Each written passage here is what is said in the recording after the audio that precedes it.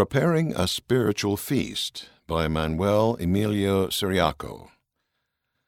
When I was called as first counselor in the bishopric, sacrament meeting attendance in our ward had dwindled. As a bishopric, we decided to fast fervently and pray to Heavenly Father to give us the wisdom to know how to strengthen the members.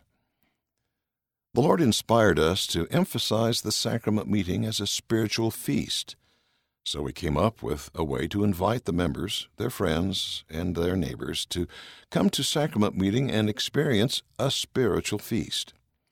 We made invitations that said, "Come and hear, see, and feel the presence of the Lord in a spiritual feast," and gave them to each of the members, including the young men and young women.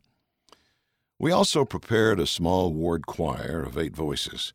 We prayerfully selected spiritual hymns and speakers and invited members to help with the reverence of the occasion.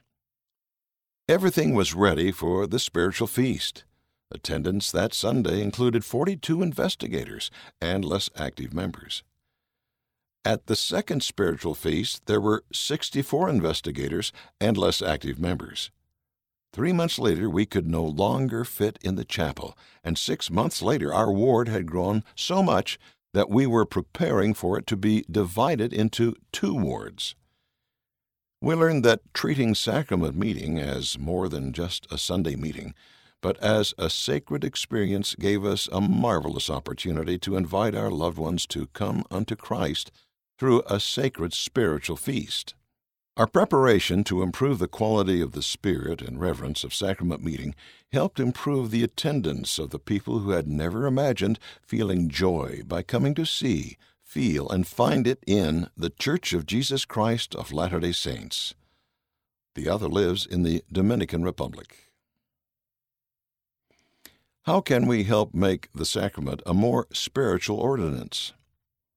Preparation can begin at home as families discuss how to improve their experience with the sacrament. Priesthood holders who administer the sacrament can do so reverently, knowing they represent the Lord in sharing the sacrament with the members. Those who bless the sacrament can make the prayers a sacred communication with God, not just repetition of words. End of the article. Preparing a Spiritual Feast. Read by Scott Tippett.